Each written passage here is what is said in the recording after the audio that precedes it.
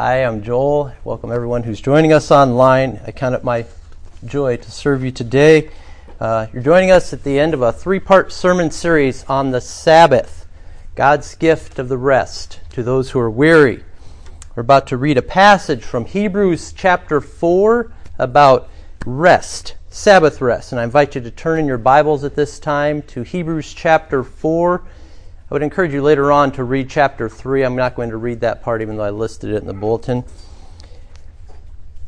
You'll also find it on page 5 in your bulletin. In this passage, I want us to note a couple things. You're going to hear a lot of repetition. You're also going to hear a warning. As I was reading this week, it brought to mind a scene from C.S. Lewis's fantasy book, The Silver Chair. Any of you read that book? Few of us. There's this mountaintop scene where Aslan, the great lion, is about to send young Jill off on an adventure. And he gives her instructions about signs that she is supposed to remember. Aslan says this, listen, say them to yourself when you wake in the morning, and when you lay down at night, and when you wake in the middle of the night. And whatever strange things may happen to you, let nothing turn your mind from following the signs. And secondly, I give you a warning. Here on the mountain I have spoken to you clearly. I will not often do so down in Narnia. Here on the mountain the air is clear and your mind is clear. As you drop down into Narnia, the air will thicken. Take care that it does not confuse your mind. And the signs that you have learned here will not look at all like you expect them to look when you meet them there. That is why it's so important to know them by heart and pay no attention to appearances. Remember the signs and believe the signs. Nothing else matters. Aslan warns Jill to remember and to believe. And he taught her this because when she leaves the mountain, down below, when she hits earth, the air is going to be polluted. It's going to be hazy. It's going to be hard to see what is true anymore when you're down on earth.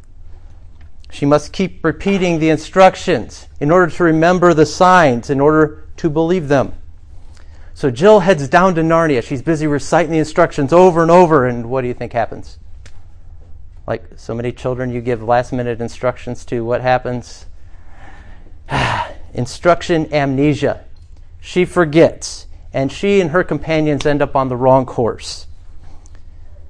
Do you know that instruction amnesia explains all the problems we see in our world right now? Our first parents forgot God's instructions. They actually added to them, they subtracted from them, and that explains all the mess that you see all around us. Now, the writer of Hebrews has been telling a later story about Israel's wilderness generation. God brought them out of Egypt, as we saw last week. He brings them to this mountain for a new instruction session. And sadly, Israel leaves the mountain with these instructions. What happens? They forget them. Friends, today, the church has largely forgotten God's instructions. But wonderfully, we find ourselves, as we heard earlier, at a better mountain this morning. And our God is about to speak. Friends, today we simply need to remember what we hear, the instructions, and believe, and trust above all things that nothing else matters than what God's going to speak right now. Now hear the word of our God from Hebrews chapter 4. I'm going to read the first 11 verses. Now hear the word of our God. Therefore, while the promise of entering his rest still stands, let us fear, lest any of you should seem to have failed to reach it. For good news came to us just as to them, but the message they heard did not benefit them because they were not united by faith with those who listened. For we who have believed enter that rest, as he has said, as I swore in my wrath, they shall not enter my rest. Although his works were finished from the foundation of the world. For he has somewhere spoken of the seventh day in this way, and God rested on the seventh day from all his works. And again in this passage he said, they shall not enter my rest. Since therefore it remains for some to enter it, and those who formerly received the good news failed to enter because of disobedience, again he appoints a certain day, today, saying through David so long afterward in the words already quoted, today, if you hear his voice, do not harden your hearts. For if Joshua had given them rest, God would not have spoken of another day later on. So then, there remains a Sabbath rest for the people of God. For whoever has entered God's rest has also rested from his works as God did from his. Let us therefore strive to enter that rest, so that no one may fall by the same sort of disobedience. The grass withers, the flower fades, but the word of our God endures forever. Let's pray. Heavenly Father, we confess that right now our minds are prone to be distracted and our hearts are prone to harden. Will you do something in the mere moments we have here, that today may be a good day for us? Help us to remember, help us to believe, and help us to see your Son, our Lord Jesus, raised from the dead, that we might have life eternal. We pray this in his name. Amen.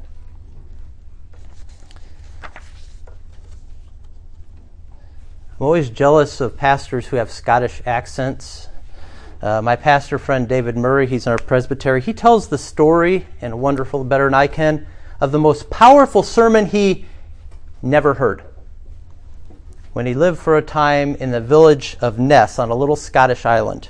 It's one of the few places left on earth. It was one of the few places left on earth where everything was shut down on Sundays. There was no sports, no restaurants, no buses, no shops. The planes were parked. Nothing happened for a whole day. Does that sound wonderful, or does it sound like a nightmare? David actually said it was a struggle for him being there until one Sunday afternoon it hit him as he was sitting outside. He looked out at all the stillness and he realized it was perfect peace. The empty sports fields, the locked shops, the parked planes. David said it was like paradise. Everything was preaching this message: it is finished. Friends, it is finished is what God's gift of the Sabbath is all about. It's what God declared at the end of creation, and then he rested on the seventh day. Of course, the phrase, it is finished, recalls actually another mountain scene, doesn't it? Mount Calvary. It is finished were Jesus' final words as he finished his earthly work on the cross. The Son of God became the first Son of Man to actually remember and keep the instructions all the way to the end. And then Jesus rested in the grave on what day? The seventh day. The Sabbath. Jesus came on our behalf to do what we cannot, and he entered that Sabbath rest. And the questions before us today are these. How do Jesus' death and resurrection impact the Sabbath? Is the Sabbath command abrogated? No longer valid or necessary? If not, then why do we meet on Sunday and not Saturday or just any day we want? And here's one more question. Has the church largely forgotten instructions about this that we once knew so well? The author warns us here not to be like the Israelites who do not enter that rest. So let me start off with some Bible trivia about Israel when they first came to Mount Sinai. After 40 days up on the mountain, what were God's final instructions to Moses? I know that some of you know, maybe. Just a little shy right now. Here's the answer. Exodus 31, verse 12, and the Lord said to Moses, you are to speak to the people of Israel and say, above all, you shall keep my Sabbaths. This is a sign between me and you throughout all your generations, that you may know that I, the Lord, sanctify you. Verse 16, therefore the people of Israel shall keep the Sabbath, observing the Sabbath throughout their generations as a covenant forever. It is a sign forever between me and the people of Israel, that in 6 days the Lord made heaven and earth, and on the seventh day he rested and was refreshed. And he gave to Moses, when he had finished speaking with him on Mount Sinai, the 2 tablets of the testimony, tablets of stone, written with the finger of God. Last words are important, aren't they? God's final instructions after 40 days on the mountain are Sabbath instructions. God said, above all, you are to keep my Sabbaths. God prioritizes the Sabbaths above all other commandments. Do we? J.C. Ryle once said, our Sundays and how we use them is one of the most sure signs of our spiritual condition. Friends, we've been talking about God's gracious gift. It's a gift of the Sabbath.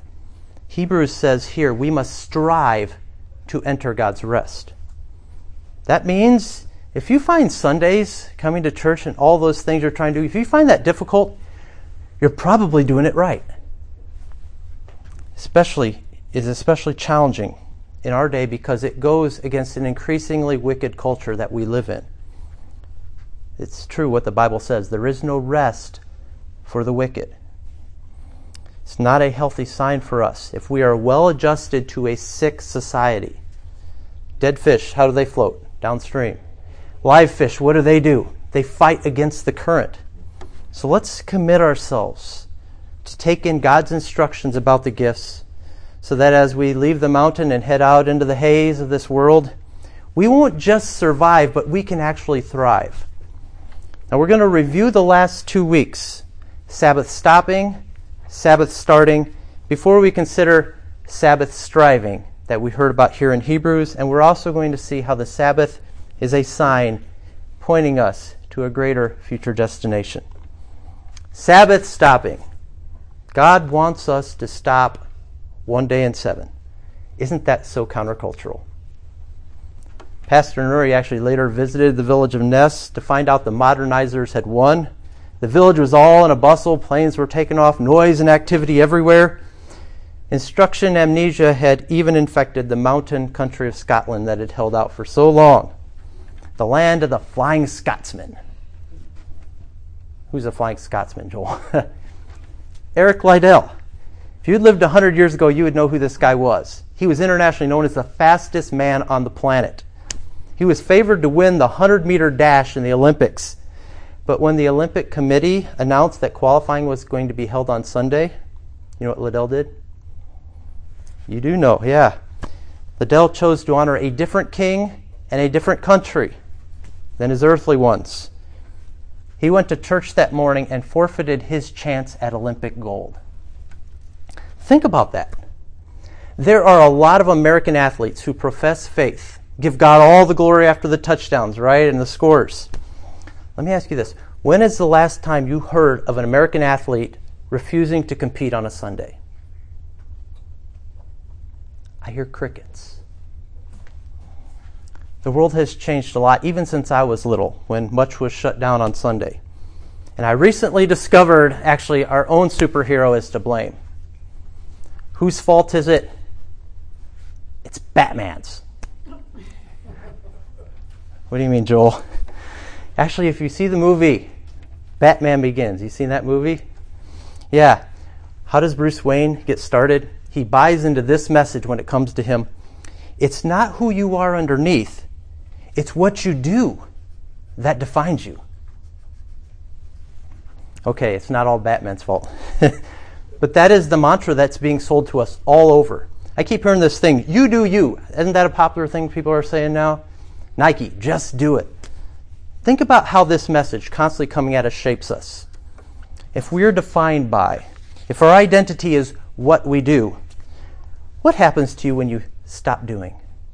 When you rest for even one day? You cease to be. You cease to matter. But thanks be to God, our Creator did not define us to be what we do, or that our identity is found in what we do. Our identity is in the first place, being made in God's image. Our being. God made us, we saw this in our first sermon, unique in all creation. You are so amazing. Each and every one of us here. The basis for why our lives matter is you were made to reflect the glory of the Creator of all things. Yes, we are to reflect God in what we do as well, but not in the first place. And God makes that clear because day number 1 for mankind was not a work day. Have you thought about that? God made man on the 6th day. And what comes next? The 7th, a day of rest. the first day man steps into, is supposed to step into. Why? Because, friends, you and I are finite. God made us with limits. We're limited by time, space, power, by knowledge. Presbyterians need to remember that. We were made from the beginning to be dependent upon God, dependent on one another, and dependent on our earth. You see, humility is not a pre-fall, a post-fall condition. It was a pre-fall condition. It's not just something for us after we fell into sin. And we need to remember this in Reformed circles because we are really, really, really, really good at guilt. Really good. Don't we take our sin seriously? More seriously? How many churches you go to where you confess your sins? We don't only confess the sins we do, we also confess all the sins we didn't do.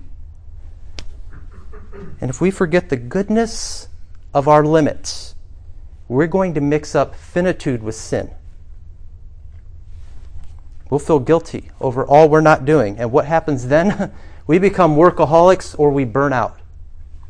Or we become self-righteous and look down on others. Recently, a local brother was quoting Charles Studd to motivate all us namby-pamby Christians. Charles Studd, you heard of him before? A missionary 100 years ago. He went to Africa, India, China, and he used to shame weak believers. He wrote a lot about it. He encouraged folks to reckless Christianity. Yeah, that's not a new thing. This brother was arguing that we should be 100% sold out for Jesus Christ. I mean, think of the sacrifice Jesus made for you. Why shouldn't you be just 100% sold out? You want to hear what Studd wrote near the end of his life? He wrote this in his journal. By the way, he's working 18 hours a day. He's addicted to morphine, and now he only sees his wife 2 weeks of the year at best. Here's what he writes at the end of his reckless Christian life. My heart seemed worn out and bruised, beyond repair, and in my deep loneliness, I often wished to be gone. Do you think God wanted his life to be defined by what he did to the point that his heart was aching, that he didn't even want to live anymore? Do you think God wanted that? To burn himself out? Guilt over finitude is not a good thing, and especially in a small church plant in a hugely needy world. That's why we actually don't have a lot of ministries here. Why we have a reflection in every single one of our leadership meetings about how we need refreshment, how we are limited in what we can do. We aren't trying to be an extraordinary church, as I saw the signs of a church I was at last week. We're not trying to be extraordinary. We're trying to be a church of ordinary disciples, doing what we can within our limits. Because God declared that you, as a finite, limited creature, from the beginning, that you were very good. And he instructed us to weekly Sabbath stopping. Now, some of us, Sabbath stopping is not our main issue. Elder Rex read from verses from Matthew chapter 11, the final verses where Jesus calls us to Sabbath starting. Come to me, and I will give you rest. Here's my heart, gentle and lowly, accessible. Take my yoke upon you. Now, if you take out the chapter break right after that, the very next thing you find is a bunch of Sabbath controversies. Religious men first pop out of the bushes and accuse Jesus' disciples of munching kernels on the Sabbath, doing work because they're picking Sabbath kernels. These guys had actually figured out Sabbath stopping. But they were just as forgetful. Instead of subtracting from the instructions, now they're adding to the instructions in this day. So what did Jesus do? He declares, I'm the Lord of the Sabbath, and he heads off to their synagogue. There he finds what? A man with a crippled hand and a whole crowd of people staring at him, glaring, seeing if he would dare to heal this man with a crippled hand. Mark adds in his version that Jesus looks around a room, very much like our own, and he's angry. Full stop. Jesus gets accused of being in league with Satan. He doesn't get angry. Jesus gets accused of being a drunk and a glutton. He doesn't get angry. Jesus, when he's being beaten, whipped, spit on, and hung on the cross, we don't read Jesus got angry. But Jesus got angry on the Sabbath when he was with his people. Mark said Jesus got angry looked at them with anger because he was grieved at the hardness of their hearts. Do you see Jesus' emotions here? He loved them so deeply, but they're like the hard-hearted wilderness generation. Jesus has just held out his heart, gentle and lowly. The Lord of the Sabbath came to his own. He's here with his bride. He's finally arrived. The Sabbath was to be a day to the Lord. And they don't want him. They don't want his gift. Except one guy. The guy with the crippled hand. He hears Jesus call. And what does he do? He reaches out his hand. And Jesus gives him rest. He restores this man. That may be what some of you need to do today while it is still today. Jesus is in this room right now, and he is looking at you, every one of us, and he's holding out his heart. Do you hear his voice this morning? Do you feel the tug in your heart? Do you feel the weariness of this world? That's the Holy Spirit if you feel that. And you need to get started. You need to reach out to Jesus, to trust that he wants to do you well. And maybe that's hard for you to reach out because your hand has been withered and crippled. Friends, reach out no matter how hard it is. I'll embarrass my wife for the second week in a row. I remember dating my wife early on. And after a couple dates, I resolved I was going to try to hold her hand. And I felt the urge. But it was hard. It was awkward. It was uncomfortable. I'm trying to work my hand over to hers so it doesn't look like I'm doing it. It may be awkward and uncomfortable for you to come here, to sing Bible songs, to confess your sins, to pay attention, and to really, it may be hard and awkward and uncomfortable. Friends, after what seemed like hours, it was probably only 15, 20 minutes, I finally got my hand close enough and I just touched her with my pinky and she grabbed a hold of my hand. It was wonderful. It was glorious. Woohoo! She's holding my hand. To quote those great theologians, the Goo Goo Dolls, I was thinking, this is the closest to heaven that I'll ever be. It was worth the effort. But friends, as wonderful as that was, that moment, that was not the closest to heaven that I'll ever be. If I believe on the Lord Jesus, reach out and strive to enter that rest. As we read in Hebrews 4:11, the author encouraged us to therefore strive to enter that rest. Now this is different than starting or stopping. We're told to strive. That means to labor, to work, to enter rest. The author is indicating that rest is actually a destination, a place that's only accessible by faith that works.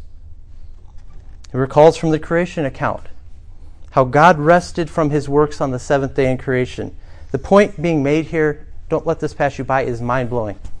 The rest God offers you is nothing less than the very rest he, the divine creator of all things, experienced and enjoyed on his day of rest. That is the rest he's offering to you. Do you see that God is passionate about you learning to delight in the Sabbath? Delight in what he himself knows?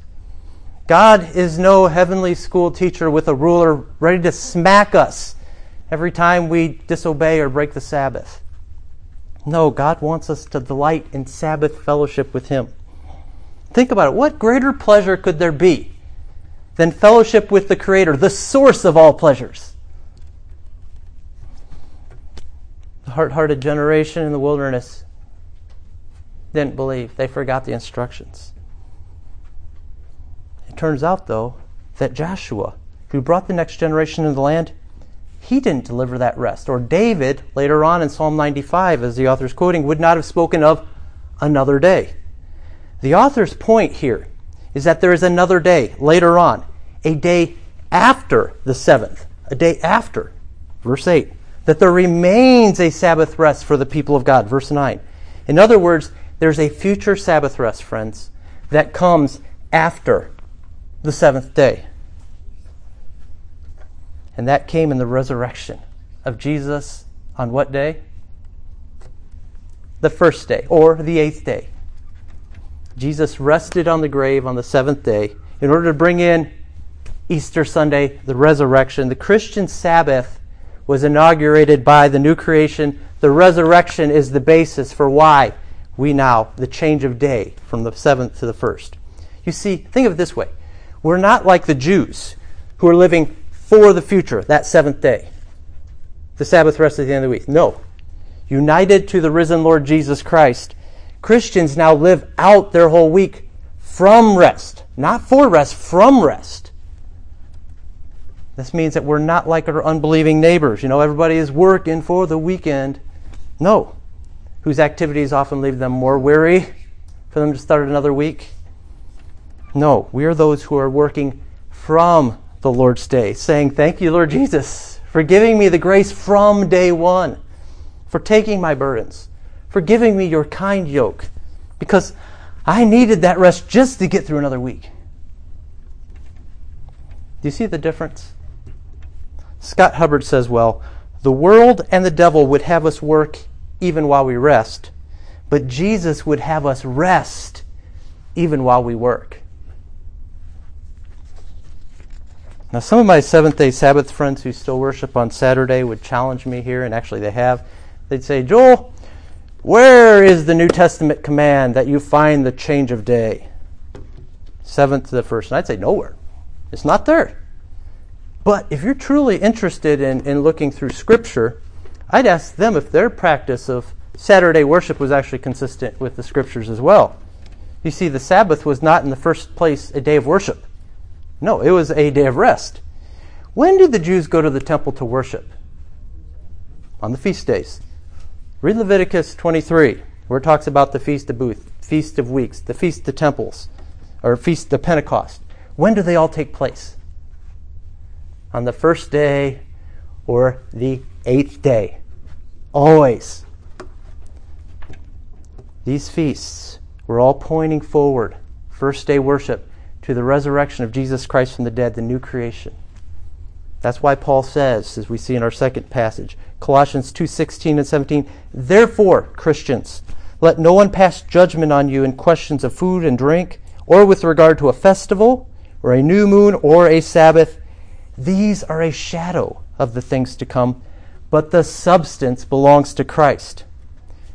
The Sabbaths, the festivals, the sacrifices, all these things were shadows of Christ, who is, in a sense, the shadow caster. They were signs, but Christ was the substance. Thus we have no more need for these signs, except the Christian Sabbath. Except the Christian Sabbath, because as Hebrews told us, the eternal Sabbath is still future. We're not there yet. And the New Testament and Gospel writers understood this. After the resurrection, John, the Apostle John, notes multiple times that Jesus, the risen Christ, shows up on the first day or the eighth day to come in fellowship with his people. Luke 23 is really interesting. Luke's more clear than anybody. It ends with Jesus in the tomb and the women resting on the Sabbath as commanded. Why does Luke emphasize as commanded? They're obeying the Sabbath rule. To make very clear that they were still obeying up to the end. That is the last recorded time you find Christians observing the Sabbath in the Scriptures. It's the last time. And what does Luke 24 tell us? Jesus meets with his disciples on the first day of the week, making himself known through the word, through the breaking of the bread. Is it any wonder that after this, when you read the New Testament, Christians are gathering on the first day of the week as in Acts and elsewhere? Perhaps the clearest proof is found at the start of the final book in our Bibles. The Apostle John, remember the heavenly revelation that he saw? Do you remember the day that the heavenly worship happened? John says in Revelation 1:10, I was in the Spirit on the Lord's day. There's a very practical reason I'll add to this as a history guy for why we find no first day command in the scriptures. Do you realize that 1/3 to half of the early Christians, the infant church, were slaves? God doesn't still give commands to those who are in Egypt. He gives them when they're set free. What would happen if these slaves of the infant church all went to their master and said, "Oh, I can't work this day anymore"?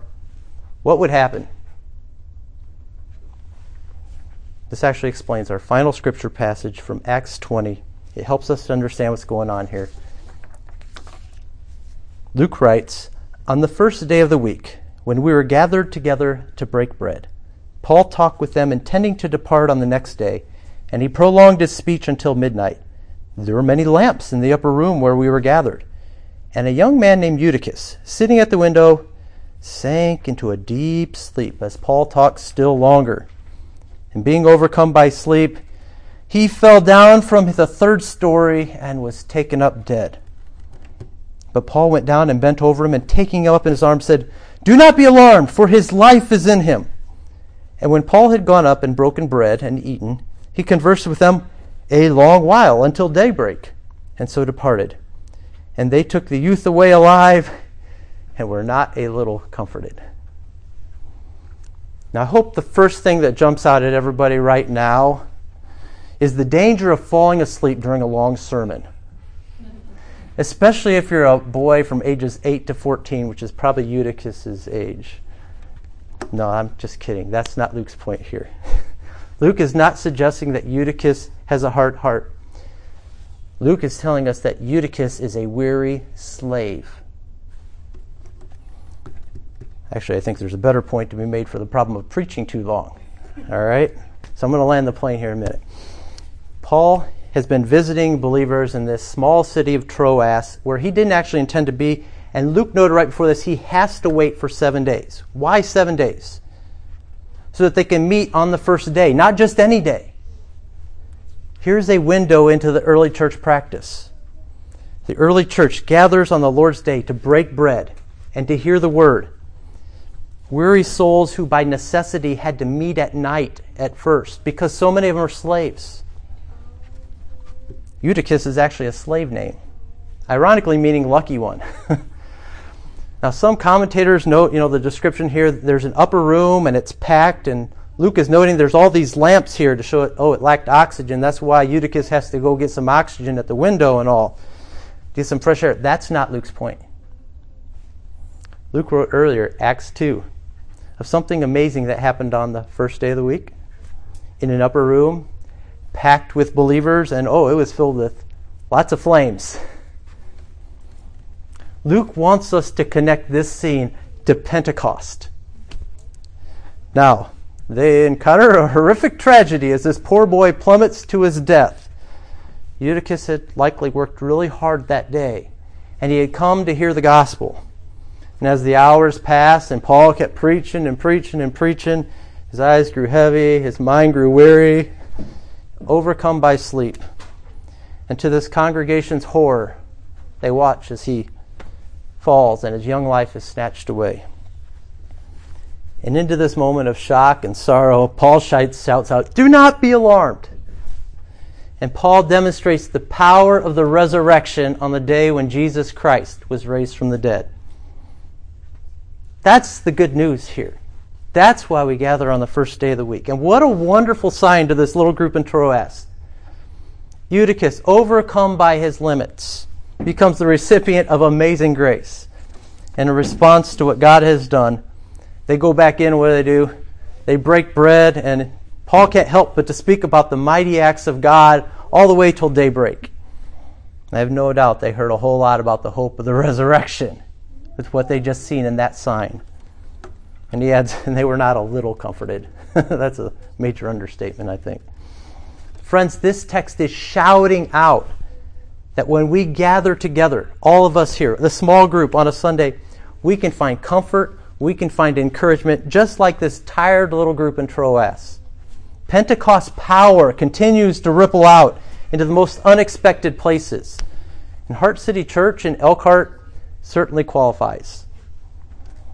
God is telling us that by His Spirit, He is still working to bring life to little groups of weary souls as we gather together to meet on Sunday on the Lord's Day. God says in Acts 20, "Don't be discouraged, little group of weary pilgrims. I'm still at work in you, and you've come to the right place on the right day, the mountain where I have instructions and rest." In a couple weeks, we're going to start a bi-weekly Sunday evening fellowship, and I encourage you to come if you're able. If you can't, no worries. We're still in Egypt, friends. That we are in Egypt. Pharaoh would be proud of our culture.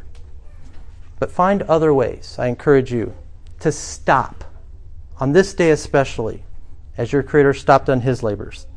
Sabbath stopping, you know what it is? It is professing that we're not better than God. It's professing that apart from Him, we can do nothing. So we stop to rest. Second, let's try to find new ways to start. Because, as we sang last week, far better is God's love than life. Far better is His love than this life. We show our love and trust to the one who redeemed us from the tyranny of this world. And thirdly, let's strive to enter that Sabbath rest, remembering what we've just heard and believing the signs, especially the Sabbath that He's given us. And lastly, we live in a world where many souls are weary. You know them. They're your neighbors, they're your friends, your co-workers. Invite them here. Some, like Eutyches, may not be able to make a morning service. Tell them we got an evening option, bi-weekly now. And pray that many on this day will come to discover God's rest, which is more powerful than all of your labors, yours and mine. I'll close with this quote from A.J. Swoboda. He says, well, God's rest is always more effective than human work. God rests, and the world is finished. Jesus rests in the tomb, and the world is being restored. The Spirit rests on us, and the church is empowered. Amen? Let's pray. Heavenly Father, thank you for this brief Sabbath series where we were able to see this wonderful gift that you have so graciously given to us in all of our finitude. And we confess our limits. We confess our weariness. And we thank you that you've handed us this new calendar, this wonderful gift. I pray that you help us not only to unwrap it, but to learn how to use it, Lord, because we're challenged in this, we're forgetful.